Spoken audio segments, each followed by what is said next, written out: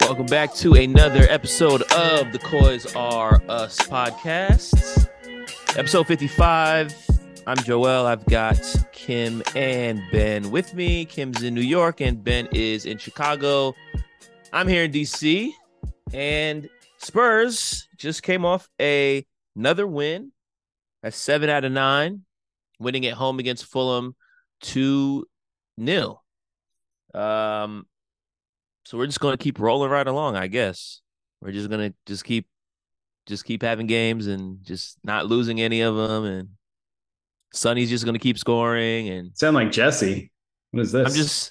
I don't know like what do you make of this? It's because yesterday also we're recording this on Tuesday. The game was yesterday, and so it did feel watching the game that it was very like routine. Like it was like just kind of like, yeah, we're just gonna go, we're just gonna play Ange ball, we're gonna do our thing, gonna get the goals. Like the game never really felt too worrisome, and I guess I was a little worried at the game ended. I'm like, I don't really know what I'm gonna talk about today because there wasn't too many storylines with the game. It just felt like it was kind of in hand.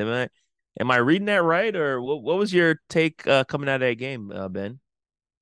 I mean, I think we can figure out something to talk about, but I agree that it was kind of the most cruise control game we've had, to the point where the second half was almost a little lackadaisical. You could see Postecoglou was not a fan of that, both in his reactions, live on the sideline, and then with his comments after the game. But yeah, I mean, this was very much.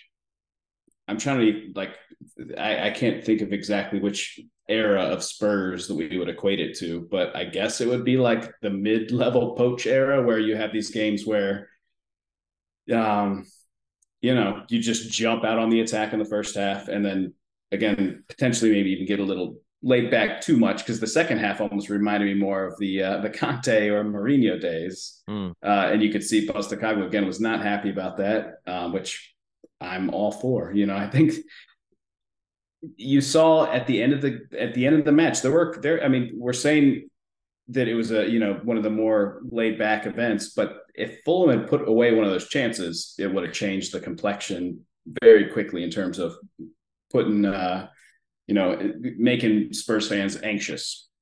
But yeah, no, I mean, we were just in control, and it was funny because they didn't press us at all. I've never seen Romero, and I don't know. I can't even think of a back line Spurs defense that had that much time for a while, where they were just like looking around. It almost felt like the Simpsons gag, where they're like passing it back and forth to each other while looking up. Fulham was just sitting back, daring us to try to beat them. And the funny thing is that in the end, both of our goals were basically off of like counter presses, right? Like where we turn it over and then turn them back over really quickly, and just.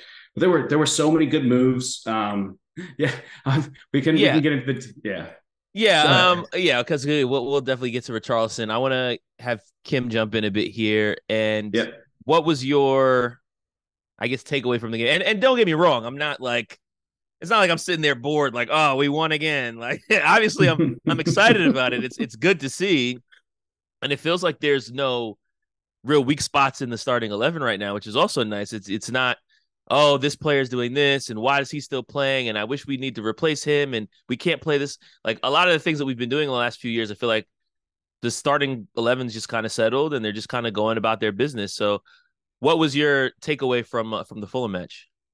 My takeaway is that we're a good team. That really was my takeaway. There were moments, like in the first half, I just felt like Fulham could not handle us. Like we kind of we were able to do whatever we wanted. We didn't quite have the score line to, I think, reflect just how dominant I felt we were. And it felt like once we got past their midfield and it like Fulham had like a specific tactic. It looked like don't press their defenders, don't press their center backs, squeeze the play in the middle, allow some stuff on the outside, but like don't let them cut through us in the middle. And so you just saw a lot of the stuff that did end up going well was when the midfielders got the ball in the midfield, they'd like kick it out to Kulusevski or they'd kick it out to Richarlison on the wings, and then we'd get some joy through that. There wasn't like a ton going like straight down the middle of their midfield, and I think that was their tactic. You saw in the second half, it looked like, and I noticed like when I rewatched the game, in the second half they did press Romero and Van de Ven to start the second half, which is why it felt like Fulham had a little bit of a foothold in the start of the second half. To me, it looked like that was that seemed to be when they were their most threatening in terms of their own possession. Because they tried to turn the ball over in their own attacking half. And I felt like it was the onus on them to do it. And it seemed like the moment that they pressed up was the same moment that we were able to then counter press them to then get our own goal. So it's like our work in the first half allowed, I think, even our second half goal to happen. So I just feel like in general, we showed like an initiative to take the game to the other team. It seems like the whole team understands what that looks like. And even Højbjerg stepping in, I felt like he made a bunch of good passes. Like he was the one that stepped in on a defensive end to get the ball for the second goal, and then got that first touch pass too. Yeah. First time pass to Richarlison. Like, he moved the ball much faster than I think I've ever seen Højbjerg move the ball in a match. Like it just felt like the moment he got it, he was trying to figure out where to move it. Even if that was to move it backwards, it was purposeful and it happened quickly. And I was just happy to see that, because you think about what does the team look like past the starting 11. I think he's, 12 in that number where I trust him to play. When he plays, if he's playing with the rest of the starting 11, if he's the one guy that steps in, I kind of feel like it's, he does it differently than Basuma does. Basuma does more carrying of the ball, but he moved the ball with his passing in a way that I think was just very fruitful. Do you think that Højbjerg is, to me, I just seen him play under, Conte, and he played under Mourinho for a year, right? It was 1 year under Mourinho and then 2 under Conte, or a year and a half. And then seeing him with this Danish team, maybe he's just like a super coachable player. He just like really follows instruction, and he actually is more versatile than what we've seen. But he, again, for the past 3 years, basically, we've been stuck with like super negative coaches, and he exemplified that ideology because of how much he just does what he's told. I don't know. Well, yeah, I mean, a lot of reports that came out during that time under both Mourinho and Conte was that he was a bit of a teacher's pet. He was obviously the most played player over the past, 2 years. He was getting more minutes than anybody else on our team. He seemed to be the most undroppable outside of Harry. He's like a player coach almost. Yeah, and I think that kind of speaks to your point of just like he's going to do what he's told, and coaches typically love those types of players. Especially authoritarian ones, right? Yeah, of course. I think in this system, there was some questions about how he was going to fit in because he was such a teacher's pet under more defensive coaches. I think there was an assumption by many of the fan base that was kind of all he could do. How's he going to be able to play on this attacking team when, he's basically been this holding midfielder for these defensive systems? And I think, yesterday he showed a little bit of his versatility. He did a lot of good things out there. And at no point did you feel like, oh, the midfield is really missing something right now with Højbjerg in. And I think that was probably some of the concern going into the game that didn't end up actually realizing itself, which is a good thing. And I think that also will help us feel a little bit more comfortable. That said, I don't know how much more comfortable, right? Like Højbjerg's probably on the top of the list in terms of non-starters that you trust starting, right? Like I don't know how many more Højbjergs we have on our bench. But you all mentioned the wing, and obviously that's kind of the most just unsettled real quick position. Oh yeah, go ahead. Sorry, just on the Højbjerg thing, because one thing I was wondering while watching is like that has to be a perfect matchup for him too. We were talking about how they weren't pressing and he could drop deep, and then Madison was dropping deep to provide an outlet for him. Yeah, he looked really good creative going forward, and he really dropped deep defensively going back. So, I mean, he was all over the place, but we didn't get to see how press resistant he is. Like, that was the one thing that Basuma has in my mind, that is what makes him so hard to replace. And I don't know if we saw if Højbjerg could do that. We didn't see that he couldn't, but there was very little press. So that's like the big question mark still for me for with Højbjerg playing the 6. Opposed to 2 weeks from now when we play Chelsea, that's a team that is going to definitely press. And so that's a game that obviously you want Basuma to be playing in. And that's, a big question mark that I think some people are speculating of whether or not he's going to play against Palace on Friday, because if he picks up a yellow, he'd be suspended for Chelsea. I don't see Ange holding a player out of fear that he's going to pick up a yellow. Like, I think he's going to chuck him back in the starting lineup on Friday. I think so. But it is something that I've heard a few different people bring up.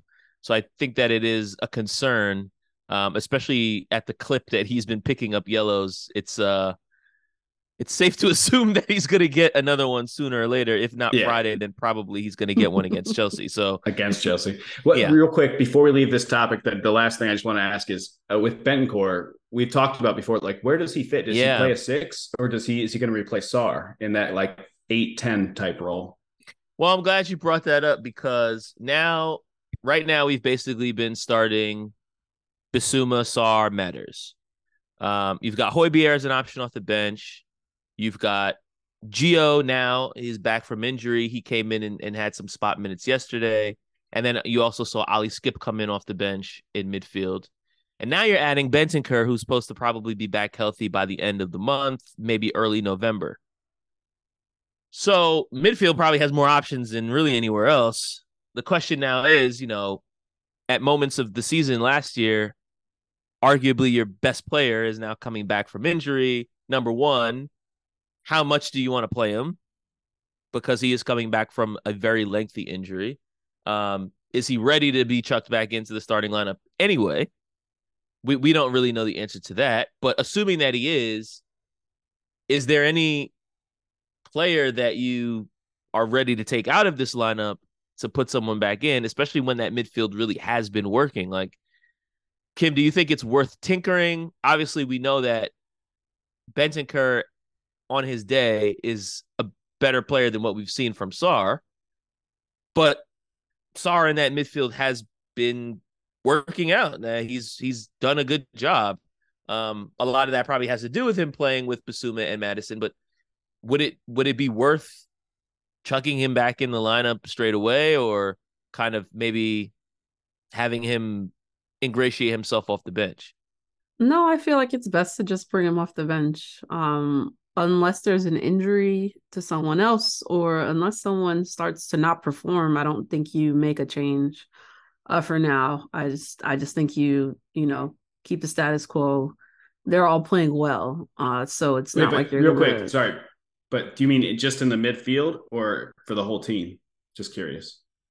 I would say just for honestly, probably just for the midfield. I feel like the forwards feel like that. Yeah. The only reason I asked that, we can get to that later. Yeah. Sorry, continue. Yeah. So I would say probably just for the midfield, but I just feel like you let him get his feet wet with some minutes off the bench. Maybe you sub someone out, do that for a couple matches, and he has to get like match fitness. Like, he's gonna have to build up his match fitness. He's not just gonna go straight from ACL injury to some training with the first team to starting 90 minutes. So, let him play 30 minutes and see how the knee feels. Like, I just think that's the kind of, it's good that we don't have to chuck him in right away. Because I think he will need the time to just build back up to what it's like to play in the Premier League.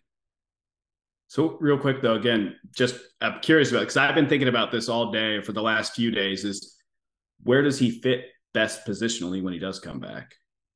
I mean, I think you play him in that Sarr role. That's what I would think too. I would think he'd be like the Sar role, and then potentially a backup to the 6 along with Yeah. Højbjerg. Or that's what I would think. But because nobody's taking minutes away from Madison right now, obviously, and I don't think Bentancur is that kind of player anyway. He's not that kind of little magician. But I mean, I think Basuma has that. He has that Moussa Dembele skill of being able to like guard the ball, hold it up, coast. not lose possession, but then also defensively he can pick guys off and kind of regain possession when we do lose it. I think Bentancur has a lot of those skills as well. Basuma's just better at it than he is, right? So like I I I think if he were healthy, maybe he's starting against Fulham. Maybe you still play Højbjerg anyway, but I could very easily see him in that role, especially a match here, a few minutes here or there. I don't think he'd be starting as a 6 through and through, but I think you could definitely play him in that role and it wouldn't necessarily be like out of his depths. You guys both mentioned our forwards and our wing play specifically, and I think that's probably the one part of our team that doesn't feel like, yes, this is the starter. Our back four is complete settled. Our goalie is definitely settled. He was amazing again with a great save against Fulham. Sonny is flying, and we just talked about the midfield, and so I think the only questions are really those wing roles, which right now have been Kulusevski and Richarlison for the past few matches. We've also seen Manor Solomon start. We've seen Brennan Johnson start. And Manor's now hurt. Brennan just came back from injury. He got some minutes yesterday. We've had a lot of conversation on this podcast about Richarlison, so I think that's probably the best place to start. Obviously, he's had trouble in front of goal. Really has not really been shooting the ball on target. It seems that he really only scores with his head. Every time he shoots the ball with his feet, it's like not even close, or he's getting himself in good positions and then putting the ball wide. But he got another assist, and he's had a few of those on that wing position. I thought he actually had a pretty good match yesterday, outside of like expecting him to score the ball. And I think playing him on the wing allows him to play football without the pressure of feeling like he needs to score. Is he just maybe just better suited as a winger? Like that's obviously not what we signed him to do. It does feel like in the short term that's working. And like I said, I thought he had a pretty good match yesterday.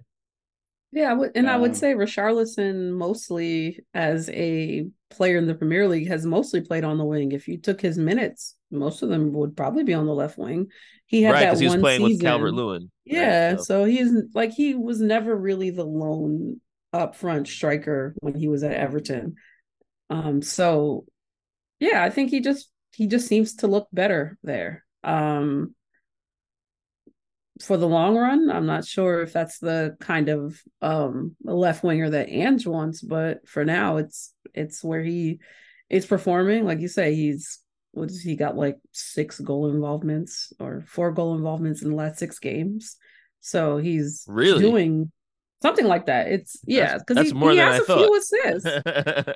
That might But be that's his the third weird thing. assist, and he has. I think he had a goal, and like Yeah. he had. Yeah, he had a goal. So He had a goal against Sheffield, so and a goal and an he's assist against Sheffield. actually, and what I think is the system is making sure that he's in the positions to do these things. So, last year if he was playing this left wing, he'd probably have 0 goal involvements because we weren't in our, goal box enough for him to make these things happen. But I think us having the ball as much as we do just gives everyone a chance to, put themselves on the score sheet.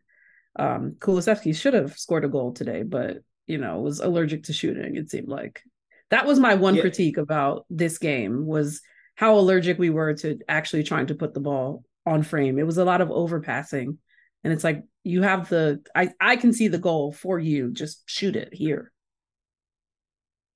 yeah, there was definitely some hesitation, and one of the weird things for me is actually what you were kind of just alluding to is just like the way that people perceive Richy now versus Kulusevski.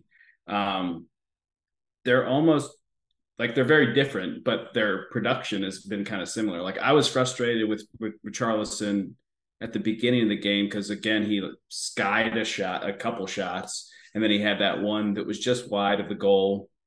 But he had some really, really nice passes, and he presses, and he's got the energy. Kulusevski he presses, and he obviously has the energy. He's like the only forward that never gets subbed right now. He gets in really good positions. He makes good passes, but he's been like gun shy, I guess. And I find it weird, the perception of people with Richarlison versus Kulusevski. And I wonder if it's like literally just down to like Kulusevski had that super hot start when he first came, that first half season when he came in January. Whereas Richarlison and Kulusevski was like out of nowhere, January signing to help us get top four. And Richarlison was supposed to be, if not the heir apparent to Kane, he was supposed to be the next forward or one of those to have a big goal scoring impact. I think that it helps Richarlison in a massive way to play him on the left, because I don't think there's as much pressure on him to just be a goal scorer. Because I don't know about you guys, but based on the evidence we've seen from him over the last year plus, Richarlison doesn't seem like a pure goal scorer. Like, he is probably going to underperform his expected goals most of the time, seasons, And his hold up play is poor as well.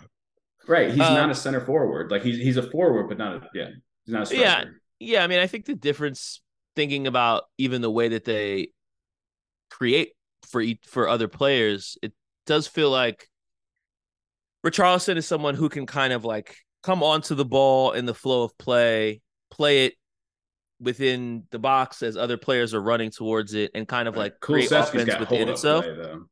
Yeah. Kulusevski could get the ball on the wing, survey, and then kind of create for others on his own. Whereas like, I don't think of Richy as a winger who's going to like hold the ball on the left side and then pick a pass. Like, that's not really how he gets his assists. It's more so in the flow of an offense that he's running into versus like being the starting link that's creating for others as kind of like a 10 would typically. I think Kulusevski has a little bit more of that 10 capability in him. And I think we saw that a lot, especially in that hot form that he had a couple seasons ago that you were talking about. I don't think Richy is someone that anyone even really thought about as like a big assist man coming into this season. So for him to have 3 already after 9 matches is probably more than we would have assumed. And you could probably hear the surprise in my voice when Kim said it to begin with, because I knew that he had 2. I didn't realize that it was 3. So yeah, like I like to see it. And I think that also speaks a lot to like what Ange's system has created. There's more opportunity for guys to get assists without feeling the pressure to have to like create the play themselves, because everyone is involved in the offense in a more fluid way. So it could be Madison, but it could be Richy. It could be Udogie. It could be coming from a number of different places. It could be Højbjerg coming in off the bench for Bissouma. And so like, you never really know where the goals are coming from. And I think that the goals for the most part have come from a lot of the same guys, but you have to pretty much guard everybody, because you never know who's going to be able to pick that pass, and everybody's switching positions so often. Right. The assists and the double assists have been coming from all over the place. Right. Exactly. Especially the double or like the hockey assists. Those have been spread out. And that's, I think, the main like, obviously most of the last passes and goals are going to come from the same, 3 people basically. And you want midfielders to chip in, but as far as, I mean, Romero made a crazy good pass against Fulham. I'm trying to remember who was I think it was Kulusevski that was a recipient of that and didn't pull the trigger. But Romero was just kind of like meandering up the field and then just casually put a through ball in that broke the lines and put Kulusevski in on goal. And then again, we were talking about him being a little gun shy, which I wonder, like, does that feel like just a mental block, or is that him trying to be ultra patient? I wonder if that's like a coaching thing, or if that's a Kulusevski thing on that one, because he seemed really gun shy. I don't think it's coaching, because I think because Richarlison's not following that coaching. That's for sure. No, he's definitely letting it fly. I mean, I also think the coach wants players to shoot the ball, and so when he talks about us losing the ball too easily or overpassing after the match in some of his critiques, that to me is an indication that he actually probably does want Kulusevski to let it fly there. I don't know what's going on. Maybe, with attacking players, I think a lot of times form builds confidence, and then confidence also creates form. It's kind of like they play off of each other. He hasn't scored a ton this season. I think he's only has one goal that he scored away from home. Well, same And last season. He might have So, I mean, this two. in last any season, event, yeah. yeah. I mean, obviously, a lot of our goals are coming from Son and Madison, and I do wonder if maybe he just feels like he needs to defer, opposed to when he was scoring a lot, he was shooting more because maybe he felt like that was more of his responsibility. Either way, I'm hoping that that's something that he gets rid of because, to your point, if everybody's going to find themselves in positions to score, then everyone needs to be comfortable shooting. Poro's letting it fly when he gets the chance. Richy's letting it fly, and so we need everybody really in that front 6 or 7 to really be able to Your let it dog fly when they need can to. be a little bit trigger. He can be a little hesitant too. Yeah, there was a couple. Yeah, I think he's going to end up scoring. He had a chance in the box yesterday that he passed up that I would have liked to see him just take a shot at it. He seemed almost surprised to find himself in that position with the ball, where he's just like, But this is the kind of stuff that I like to see because, like, you can see where we can improve. Like, you see the things that we can do better. It's not like this is a finished product. Obviously, we're still unbeaten and we still picking up points, but there's still stuff for Ange to work on in training. There's still stuff for him to, nag them about to keep, that kind of stuff going. So, it all feels very, very positive. Like the mood around the club feels positive. The players all feel positive. Ange obviously is very positive. So, I mean, I just hope this stuff just continues. Just keep it going. Right. Yeah. When Ange is angry now, it's not like when Conte and Mourinho are angry and throwing people under the bus. He's angry because they're sitting back. He's angry because they're showboating rather than playing consistent football. Like, I mean, you saw how he seemed to be about Richarlison when he was trying to like bring that ball down on his shoulder or whatever that was when he lost possession. Mm-hmm. And you saw, towards the end of the game where he was just not happy with how wasteful we were being in possession. Like, that's the kind of anger I want to see from my coach, not anger at capitulation because you haven't, coached your players or boosted your players enough so that they're maintaining possession and trying to actually create stuff themselves and are just sitting back. Like, it's a vibes thing, and everything seems pretty positive. That our most negative is we weren't being positive enough, basically. We talk about the vibes, we talk about Big Ange, and he has 23 points on his first 9 matches in the Premier League, which is a new record for a coach that's new to the league. No one has gotten as many points out of their first 9 matches. So we're now really at like the quarter mark of the season. And things are going really well, like way better than anybody expected. I think even obviously outside of Spurs, the journalists are talking about how nobody saw this coming, but I think even within Spurs, none of us saw it coming either. We were all kind of expecting and bracing ourselves for a bit of a rough start.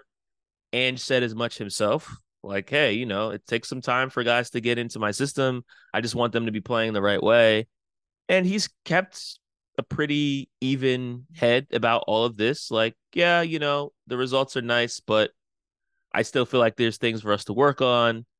And I think you do remember when we were like talking about how low can it get before you're anti-Ange before the season even started, where it's right, like exactly bottom half, like in relegation. Yeah, that's exactly. Yeah. It's like how many games are we going to let this guy lose before we all turn on him? And I think now he's bought himself so much goodwill that even when we do lose a match, I think like people are gonna make a lot of excuses for him, even if we drop a few in a row. I mean, I think at a certain point, yeah, people would start to get upset because football fans have short memories. But right now, it just feels like he has so much goodwill that he can do no wrong.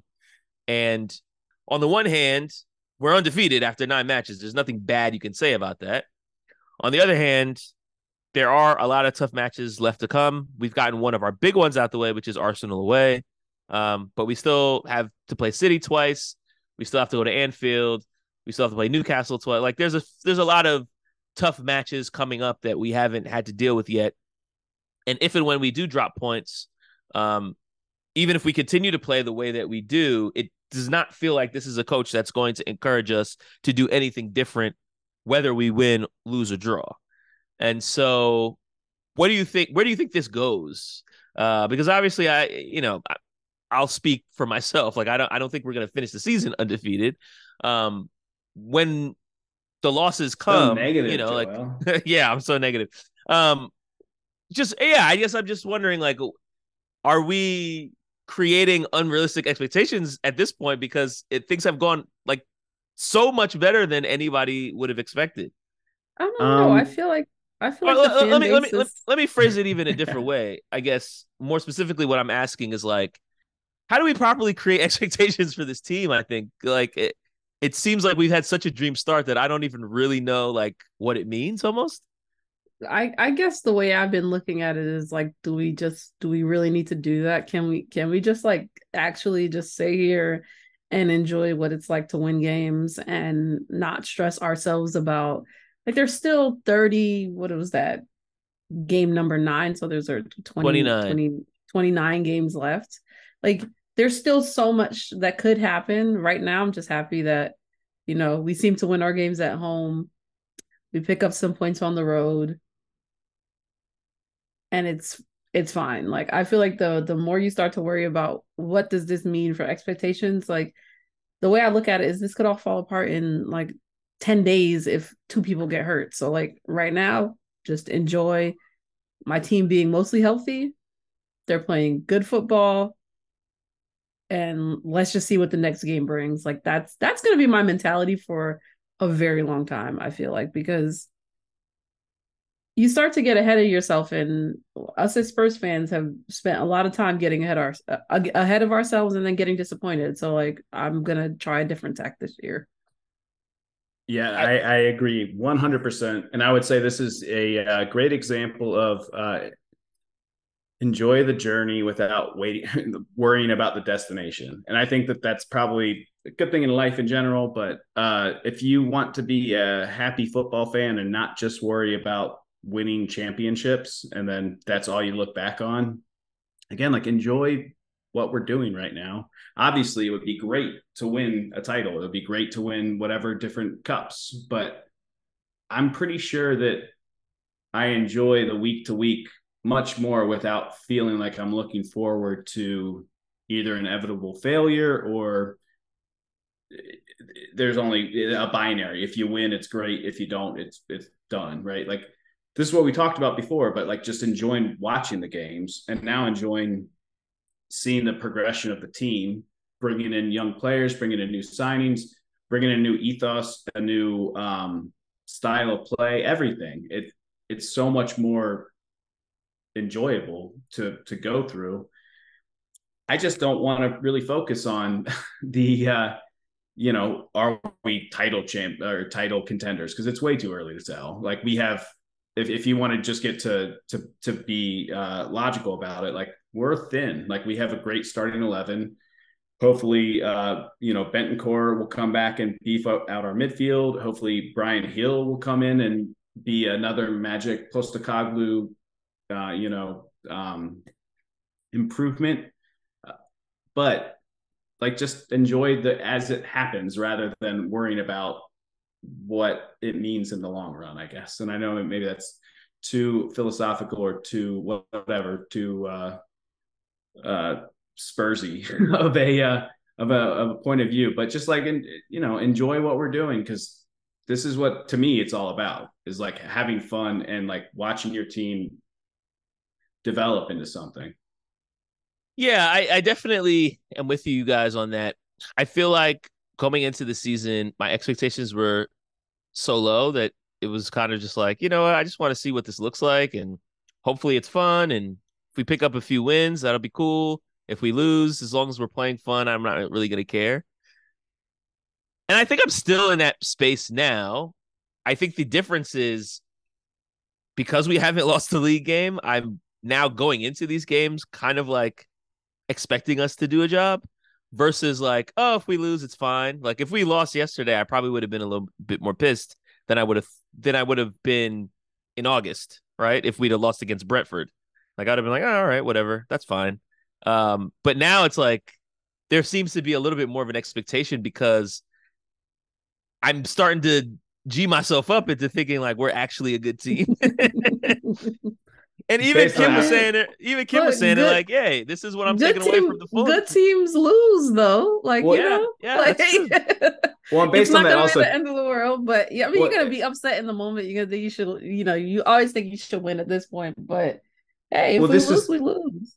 This goes back to the old like two things can be true at the same time. Like you can enjoy the journey, but that doesn't mean you're not eyeing some kind of destination, and that you're not thinking that you like going into games thinking we should be winning this. And obviously, even if we play well and we lose, that sucks a lot more than playing well and winning. I guess, yeah. No, because I was going to say, would you rather play? This is the old thing is, would you rather play well and lose or play poorly and win? Short term, you'd rather play poorly and win, but long term, I don't know.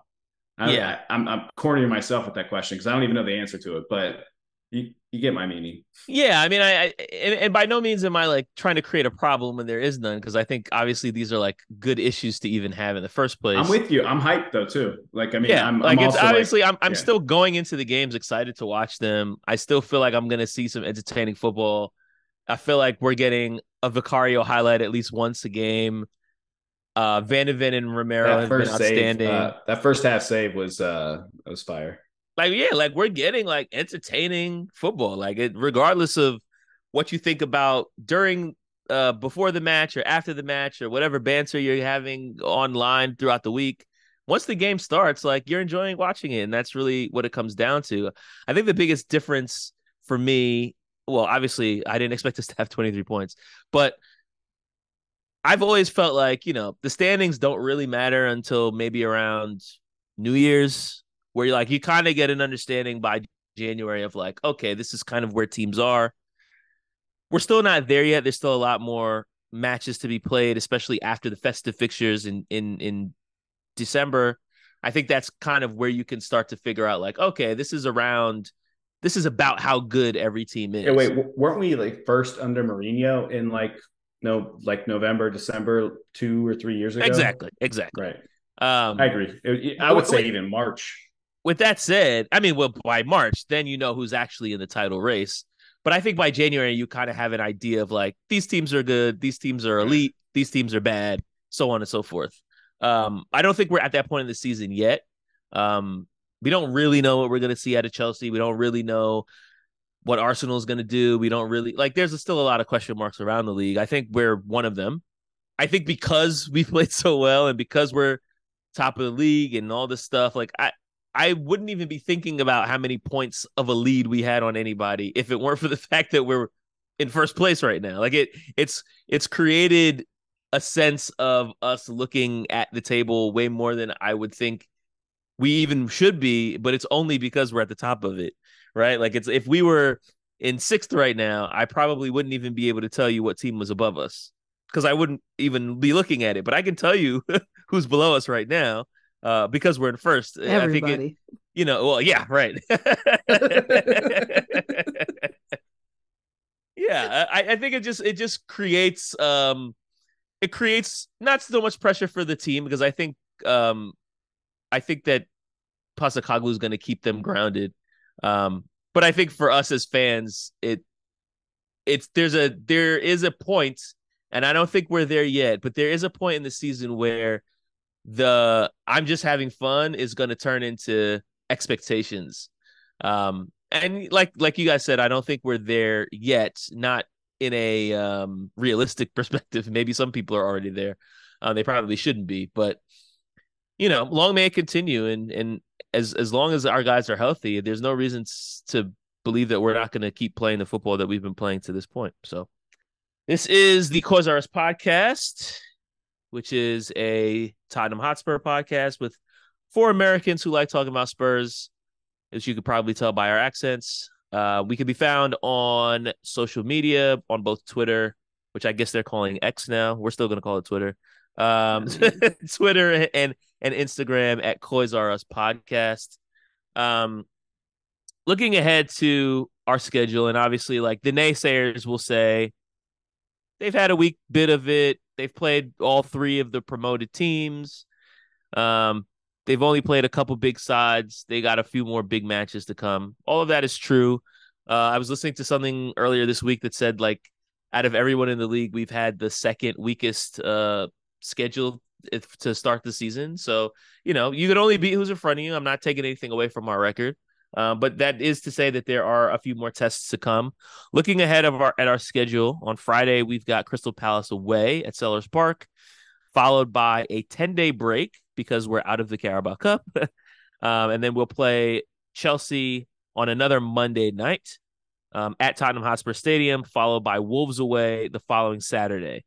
So that's the next three matches before, believe it or not, another international break. It's getting ridiculous. I don't even want to get into it because I'm going to go on a rant. But we just had a break. Now we got 4 matches and then another break in November. So I think it's the lack of European football. It makes it even more like every 2 games, really? Every 2-3 games? Well, yeah. I mean, even if we did have European football, like they're playing Champions League matches this week. Next week is Carabao. So then I think they'd probably play again the week after that.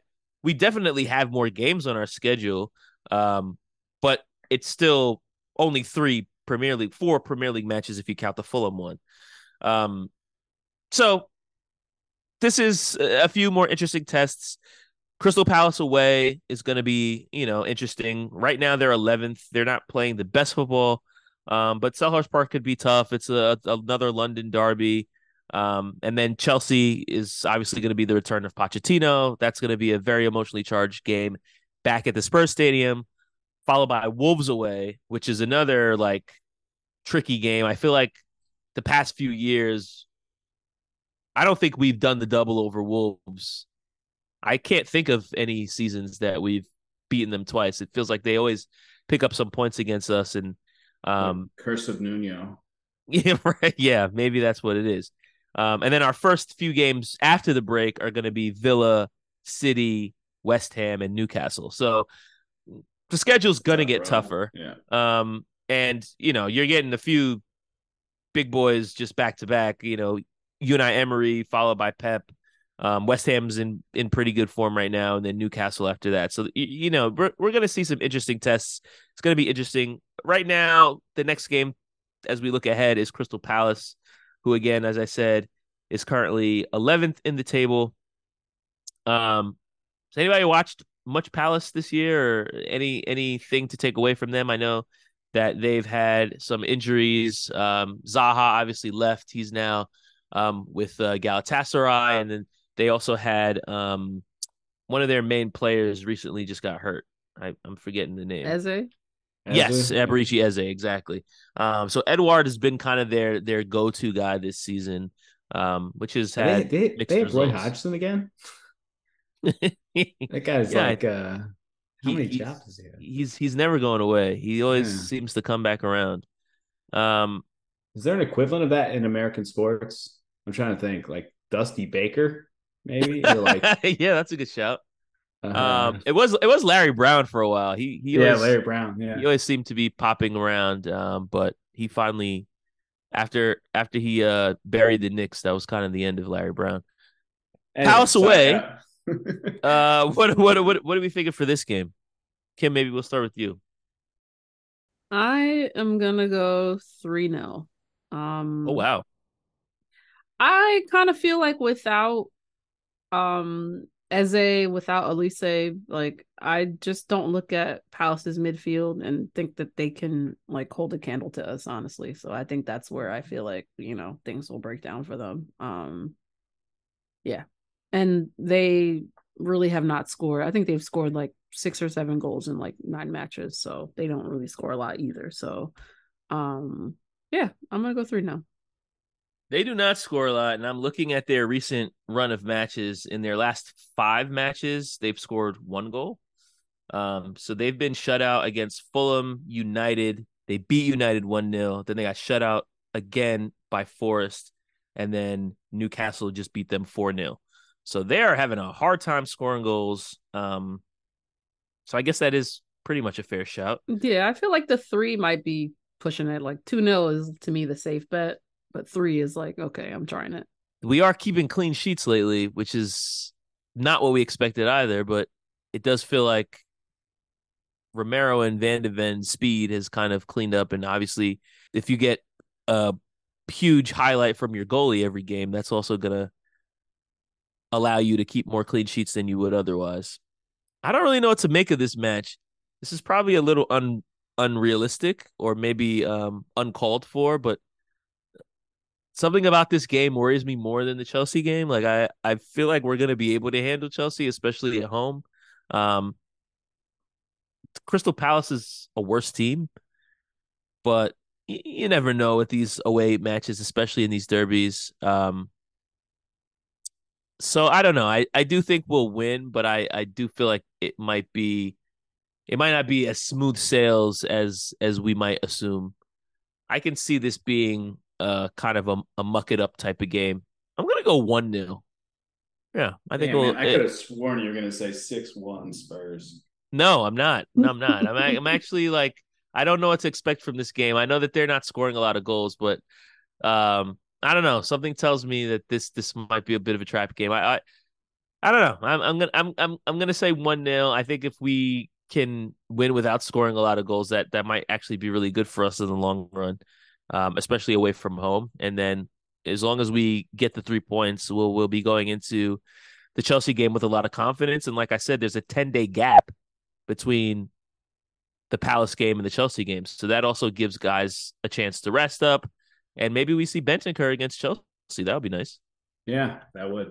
I'm also not going to go 6-1, but I was tempted with 3-0. I was actually thinking the same exact thing. I was like 3-1, 3-0, 2-0. I'm going to go with 2-0 Spurs, obviously. I'm not picking Palace to beat us 2-0. All right, so we got a 1-0, a 2-0, and a 3-0. So Palace, we don't think you'll hopefully score. We get a clean sheet. Hopefully we're proven right in that end. And then after that, we'll have a nice long break. The nice thing about this, and I'm doing the thing that I said I shouldn't do, but I'm going to do it anyway. With us being top of the table, we played after everyone, and then we play before everyone for match week 10. So we get 3 points, and we'll be 5 points clear, which is there are worse things.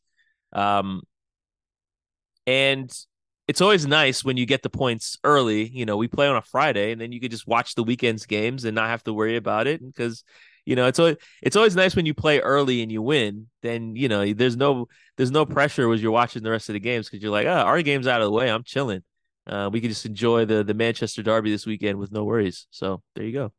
And if you play early and you lose, you just ignore the rest of the weekend. Right. Yeah. No, you just watch the rest of the game. That's not going to happen. Everyone else loses too. Yeah, exactly. I mean, there's never not going to be a weekend where I'm not hoping for Arsenal to lose, regardless of our results. Yeah, that's true. You just root for losses. You don't care about wins. You don't care about anything except for losses of the other. No, you just want the big boys to lose. Any final thoughts before we wrap up, or anything else that I missed? Just one last thing about Van de Ven. That man is fast. I feel like every time I see him, I'm like, I just feel like I have to remark about it every time. And he gives Romero so much license to jump out. It's crazy. Because I'm just like, you see the attacker going for the ball, and you just see Van de Ven just right past them, and gets it instead. I'm just that would be like seeing a center, a center in basketball just charging down a point guard and blocking him from behind or something. Just this big dude. We might be seeing that some of that this year with Wembanyama, because that guy looks like an alien. Can we call him wait, where's he from? France. Can we call him the French Van der Ven? Is that fair? The French Van de Ven. I like that. Yeah. I don't know how many NBA fans would understand the reference, but I'll do it anyway. I don't think many. Yeah. Yeah, I mean, I liked Romero a lot against Fulham. I actually thought he was my man of the match. Seemed like he was everywhere.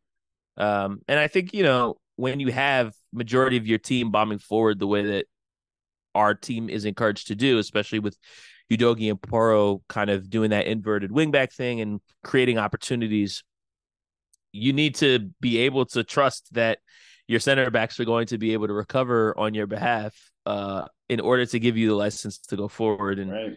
the way that those guys are just cleaning things up back there, not Gotta be the only their quickest partnership, pair but I of think the center backs. partnership that they've built with Vicario as well has been just really paramount to everything that we're trying to do right now. So it's been great to watch. 100%. And yeah, long may it continue, like I said.